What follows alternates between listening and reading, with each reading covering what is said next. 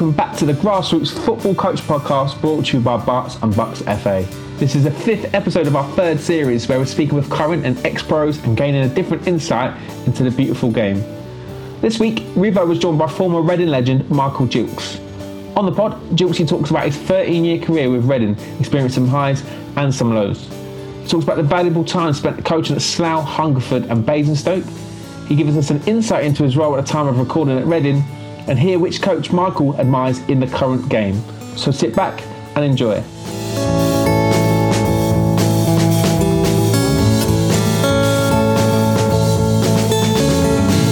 Okay, I'm with Michael Gilkes, Reading legend, and now currently, are you coaching at the club now? What's the deal?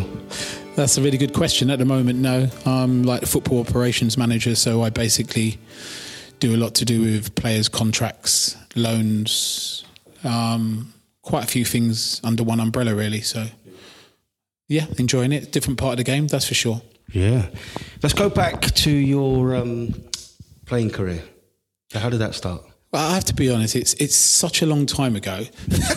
It genuinely is that, you know, I get a bit taken back when people ask me about it because there's so much that's gone on in life, you know, and the way the game's moved on and media and all the other things that go on in football.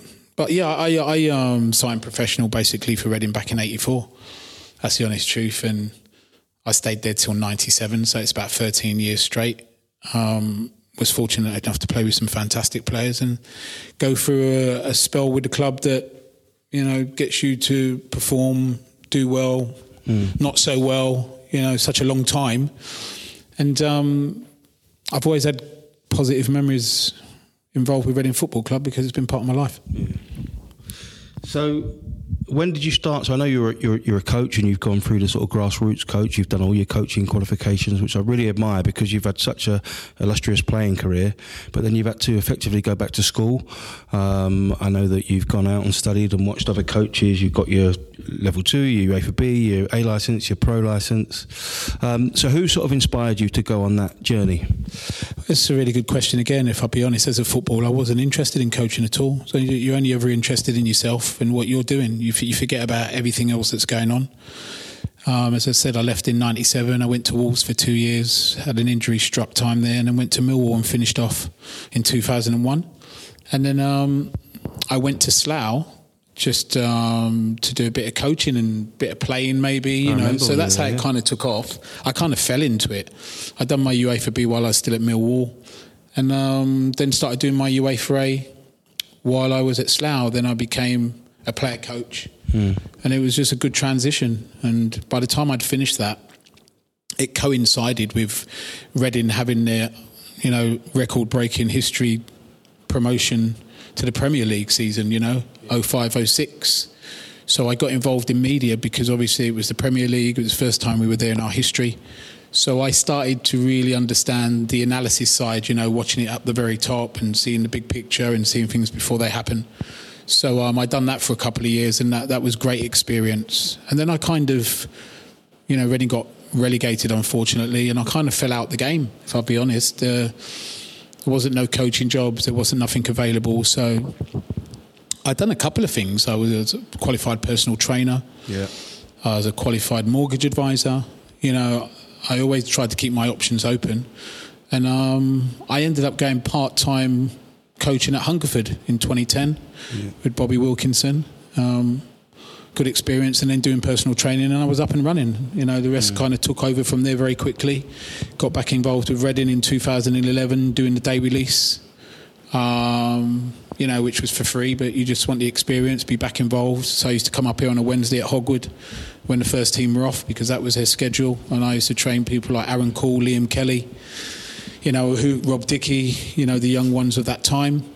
And then done that, moved to Basingstoke part-time, which was fantastic, learning about non-league football with Hungerford and Basingstoke, and, you know, just a different mentality. Yeah. But people work really hard there, you know, they have jobs, full-time jobs, and they do it part-time. So, you know, a lot of respect to them. And I basically came into Reading full-time as an under-18 coach in 2013. Really enjoyed that spell. That went on for, I think, between 3 and 4 seasons, moved up to the under-21s, then moved up to the under-23s lead, and then moved up to the first team. All happened really quite quickly. Yeah. And before you know it, it's 2019. You know, it just flies by. Yeah. I mean, there's so much I could talk to you about, but just wouldn't have the time. No.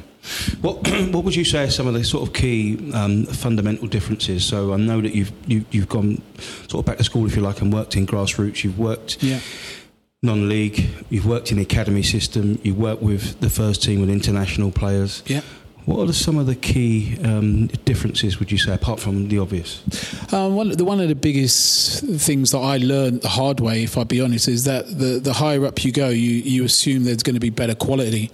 Yeah. And obviously on many occasions there is. But I made one of the mistakes I remember coming into Reading's first team as a coach, and I just assumed the players knew. You just assume, you're at that level. But it's not they don't know, it's just that you have to coach. Yeah. And the higher up you go, you have personalities, different types of personalities, different characters. Then you combine that with, are the team winning? Are they not winning?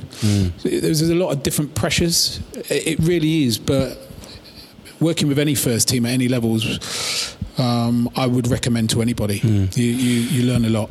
I remember quite naively saying to you that I thought you had it easier in terms of organisation and planning out for a session and having the players that you'd want, versus the grassroots coaches that we're dealing with. And you were like, well, hold on a minute. There's times under certain managers where when I take a team, that team knows that they're not starting. So then all of a sudden you're dealing with egos and things like that. Forget salaries, forget whether they're internationals or not. You've then got to draw on your experiences to be able to lift those players. Yeah, I mean, there's so many things that we all go through. And, just for example, say grassroots, non-league, etc. There's times when, people are travelling from different parts of the country to get to training. Some don't make it on time. You've got your numbers, you've got your things set out. And out of expecting 20 players, because you want to do an 11v11 plus your keepers, you've only got 15, so you got to think really quickly, because you got to put a session on. It's still got to be effective. So you're learning from what you've done in the last game, and you're trying to bring it forward into the following game. So you're always thinking on your feet. I mean, the higher up you go, you get better facilities. Obviously, you're dealing with different types of players, different levels, but you still have challenges. You're always being challenged all the time. Honestly, it's consistently regular.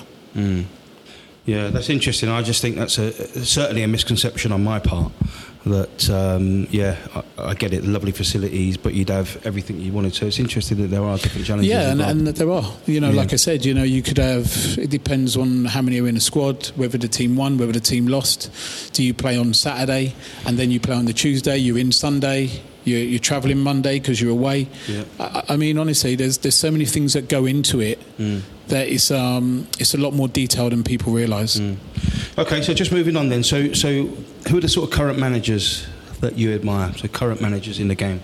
There's so many really good managers in the game, and I'm not going to throw in the obvious ones, because obviously they're there for a reason, on merit, but there's many managers who I think are doing really good jobs who don't really get any credit for what they do. One that pops out to me, for example, is Gareth Ainsworth at Wycombe Wanderers. But that's just my opinion, every year he's, I don't know him personally, strangely enough. I know maybe to say hello, but he's battling every year, putting out fires all the time, working with a small squad. Financially, things are not maybe as they could be, and consistently trying to improve all the time. They're really good managers. There's many like that, at different clubs. Some clubs are more patient than others with their managers. So we all want to manage and do well as managers, but obviously it's an industry where it's quite clearly not possible, and the turnaround time seems to be getting quicker, unfortunately. Yeah. Do you currently have a coaching philosophy? I know at Reading they'll have their own philosophy, in the academy they have their own philosophy, but let's say you were manager, what would your philosophy look like, your sort of playing and coaching philosophy? Well, very good. Yeah, but, good question again. I think we all have ideas of what we think and what we want to do, but first and foremost, you have to look at the players you have available. And So I personally feel that you need to be adaptable. You want to be able to have systems that you can play with 3 centre-halves or play with a back 5. You want to be able to do an old 4-4-2. Yeah. I mean, that's extremely difficult and people think it's old-fashioned. If you have the right players, you can do it. Yeah. If you have the right intelligent wide players and midfielders, it's a very good system. Obviously, people play 4-3-3 now. You know, you can have 3 out-and-out forwards like Liverpool do. Yeah. You can have a midfield like Man City. There's so many different ways, but you have to work with what you have. And I'm never saying try not to improve players, but you have to do what you have to do in a game, because there's times in games when it's on to play, and quite seriously, there's times in games when it's not. Yeah. And you have to know that you have to hit the right areas. You have to, for example, if I want the ball to feet all the time, and I'm starting the game wanting it to feet all the time, then the defender or my opponent's always going to get tight for me. And then I'm going to come deeper and deeper. Then I'm going to have less and less space. Yeah. And then, you know, all of a sudden you're on your own penalty box, you know. So I've always been, as many people have, you do opposites. I want the ball to feet, so I'm going to run long. Yeah. But I'm doing all those types of movements long before the guy's in position to give me the ball or play the pass. Yeah. Or if I'm coming short, I'm sucking him in because I want the ball in behind. So you've got to have relationships with people who are on the ball. So I always be with a left back and a left winger, or a left-sided player should have a relationship. Your left back and your centre-half should, your midfielders. Everybody's entwined with someone. You know, as a wide player, you'd be involved with your centre forward as well, you know. So you have to understand each other's games. So when you talk about philosophies, there are so many different ways to play the game, but I will say it is still the same game. You know, people pay money and they want to see their team entertain them or try their best to. I think the only way that it really works out is if you haven't played well but you still won. I think everybody will go home and take 3 points every day of the week, but I don't think you continue to play well every week and lose. Yeah, that's a good point. So a different spin on that then. So what would your sort of coaching philosophy involve? What would you be like as a coach? I'd really want to develop the players individually and collectively, mentally. Yeah. So you get to a stage where you give them scenarios. So what would you do when in this position? What would you do if he closed you down quickly? You know, you left-footed, you're right-footed. I really want to educate players more, because there's so much analysis now to play football that you know what he's going to do on the day because you've seen whether he's left-footed, right-footed. But yet, even at the highest level, people still make mistakes, goals still get scored. You know, so it's just really educating players more. And one thing I've learned as well is that I'm saying educate players. Players educate coaches. Yes. You know, players educate coaches, and that's what we need to understand also, that they challenge you, and you've got to be ready for those challenges. Don't dominate. You know, if you've got something you want to get across, that's really important. But you've got to listen to players, because players are playing. You know, they make decisions in split seconds, and they're not always right. But if you can find out why they made it, then you can think, well, if it happens again, these are the choices. Or maybe there's no choice, and you've done the right thing. Yeah. That's interesting, actually. I was watching a YouTube clip with Arsene Wenger, who was talking about similar sort of things. Okay. Half times, he would sort of take the emotion out of everything and let the players talk amongst themselves. Yeah. And almost give them a period of time to try and solve the puzzle for themselves, because they're the ones that were just playing. He sort of detached from the pitch, if you like.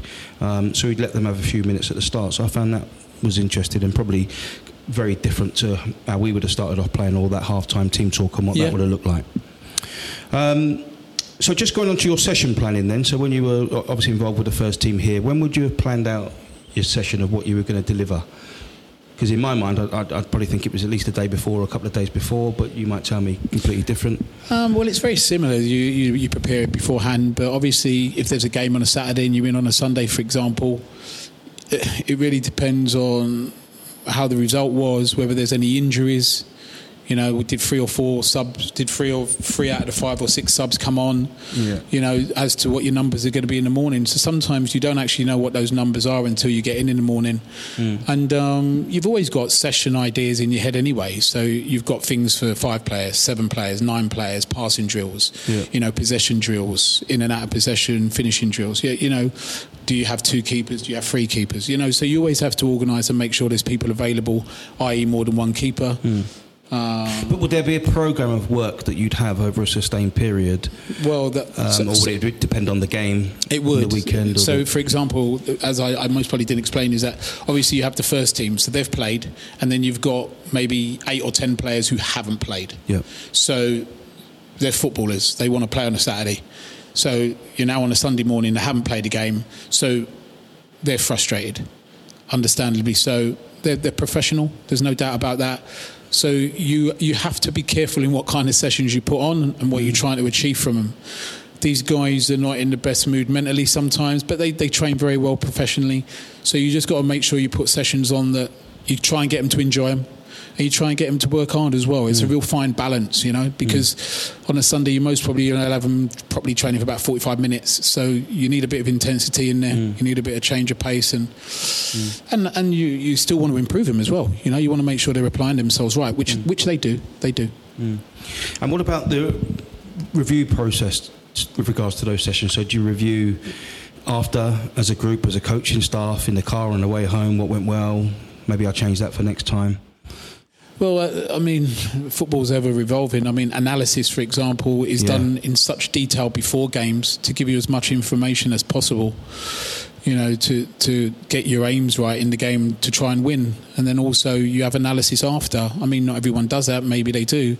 And you analyse the things that went well in the game, or you analyse things that players could improve on. That's always as a unit. That could be defensively, midfield, attack, but individually as well. So, for instance, a left back or a centre back, what did he do well, or what could he improve on, or was he at fault for this goal, and what's his position? And there's so much in there. There's so much. And then you create relationships with the players because you start to understand them. And it's continuous. I'll be honest with you, it's continuous, What was the best piece of advice you were given as an aspiring coach? So you've had your playing career, that's coming to an end. You mentioned at Slough when you first got into coaching. But is there one piece of advice that sticks in your memory from a coach at the time? Yeah, it was, fortunately, I was on my pro licence, a while ago. But the biggest thing I've taken, not just actually in my coaching career, but in my life going forward, is to listen. Don't complicate it, just listen. Don't start planning on what you're going to say to someone. Just leave your mind open and listen to what they have to say.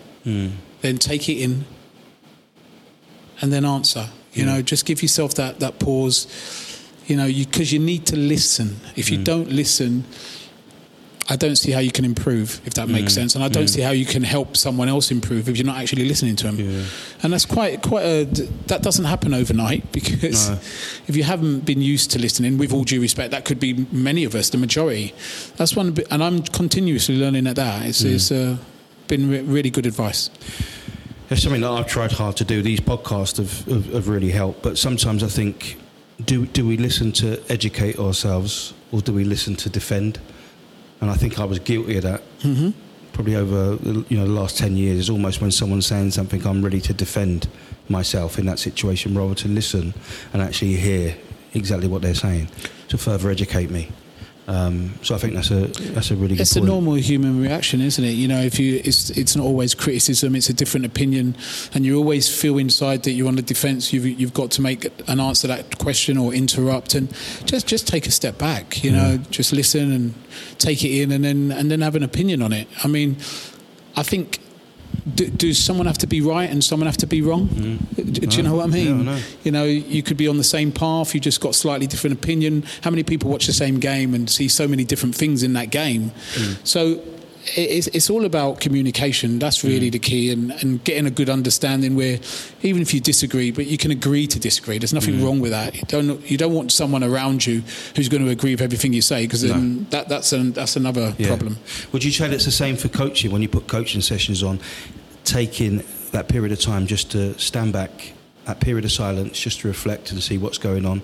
Are the players able to do, the tasks that I've tried to put into them, versus feeling that pressure just to go in and say something, whatever that something may be? Sometimes. I've had coaching sessions where you have your session plan, etc., and you execute it, and you come away after an hour and you look back on it, you think that went brilliant, went perfect. and like you feel really good with yourself. And then there's other ones where it couldn't have gone any more wrong. It couldn't have gone any more wrong, you know. And the strange thing is about that, if I be honest, it's the ones that didn't go well and that went wrong were the ones I learnt most from. Yeah, that's the honest truth. They're the ones you learn from. It's not the ones that go well because, that went well, he played well, this happened, that happened. I'm like, well, we haven't done much coaching. Do you need to coach? No, you don't. If there's something that you don't need to coach, don't look for it. Do you know what I mean? Don't manufacture things when it comes to coaching. Be natural. If you've got your points you want to get across, please only put your points across if it actually comes up. If it doesn't come up, don't need to put it across. That's my opinion. That's a very good point, yeah. So what is the makeup of a good coach? So what is the makeup? So I said on the previous podcast, the more and more I sort of delve into this and going into this coaching world, it's about people, isn't it? Yeah, I mean, most things are about the individual. I think I've said to you before, me personally, I see coaching as having good knowledge, an understanding, and there's many different levels of what that may be, but it's all about your personality, yourself as an individual. You know, you got to be positive and you got to show what you're about.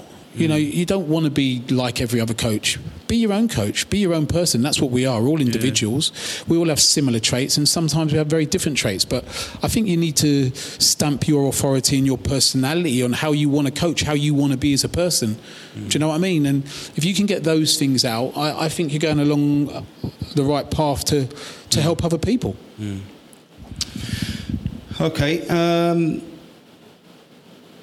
If you could give one message to any coaches that are just entering their journey into the game, whether it's grassroots, academy coaches, whoever it may be, what's that piece of advice?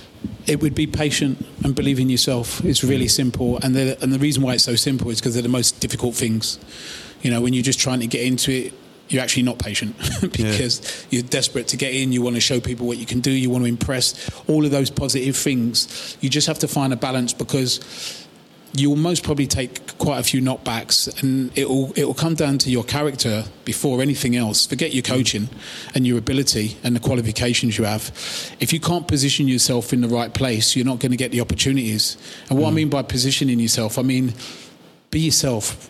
You know, try to help people. Don't always do things because you want to benefit from it. You've got to do things because you think they're right. You want to help people because you think it's right. All of these things are important. And if you have them, then you'll really appreciate things more when they come your way, and you'll enjoy it more.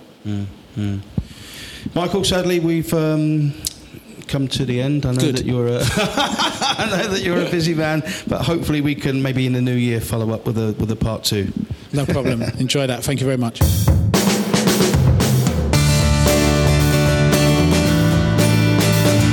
Fantastic. Thank you so much for joining us, Michael. We really appreciate it. Since sitting down with Rivo in November 2019, Gilkes was appointed Academy Manager at Reading, which is fantastic. So good luck, Michael, and look forward to seeing you continue the great work with the Royals. Coming up on next week's episode, Rivo and I are joined by MK Dons manager Russell Martin, which for Dons fans and football fans alike will be a terrific listen.